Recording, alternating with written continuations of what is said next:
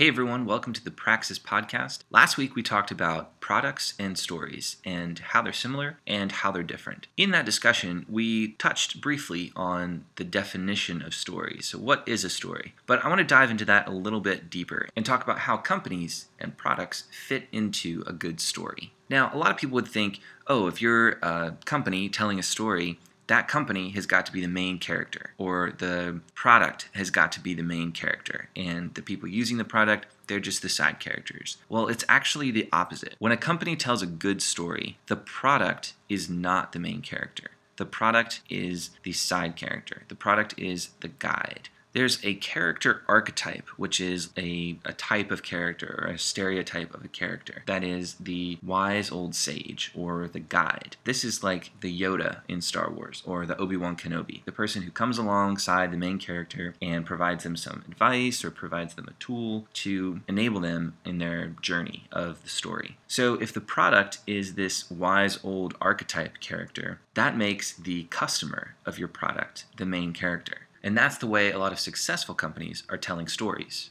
I'm going to go through 3 examples of this. The first example is Red Bull. Red Bull is a great example of this.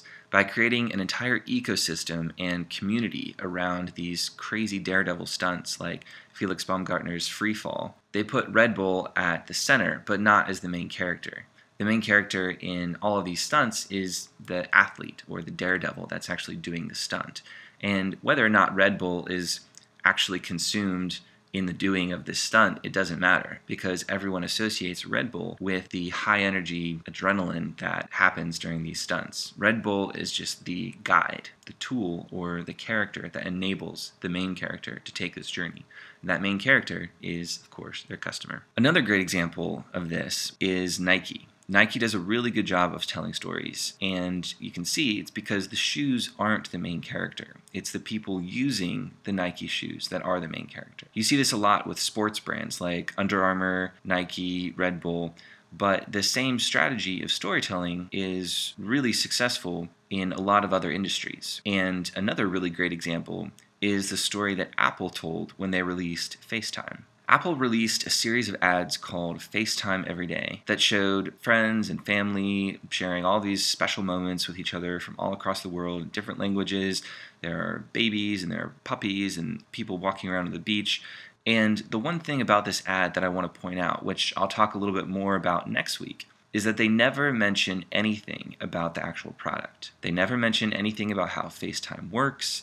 They never talk about the new product features or the speed or the memory.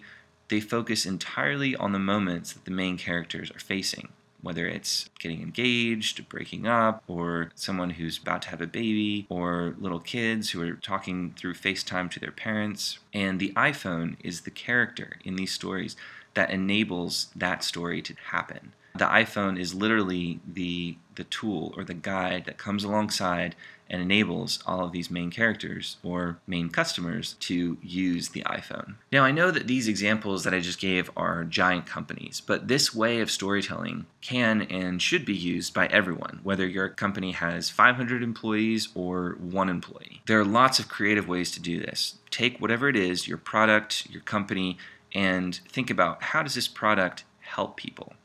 And that's the story. Because if you have customers, that customer has to go through a journey and they use your product to solve some kind of problem or address some kind of need that they have. And so that's the story that you need to tell. That's the story that you need to focus on. If you have ideas or if you're trying to bring your company's story to life, if you're working on something, I'd love to hear what you're doing because I love hearing a good story. So please get in touch. My email address is nicholas@praxis-story.com. Thanks for tuning in and be sure to check back next week. We'll be talking about why people buy one product and not another. We'll talk to you guys next week.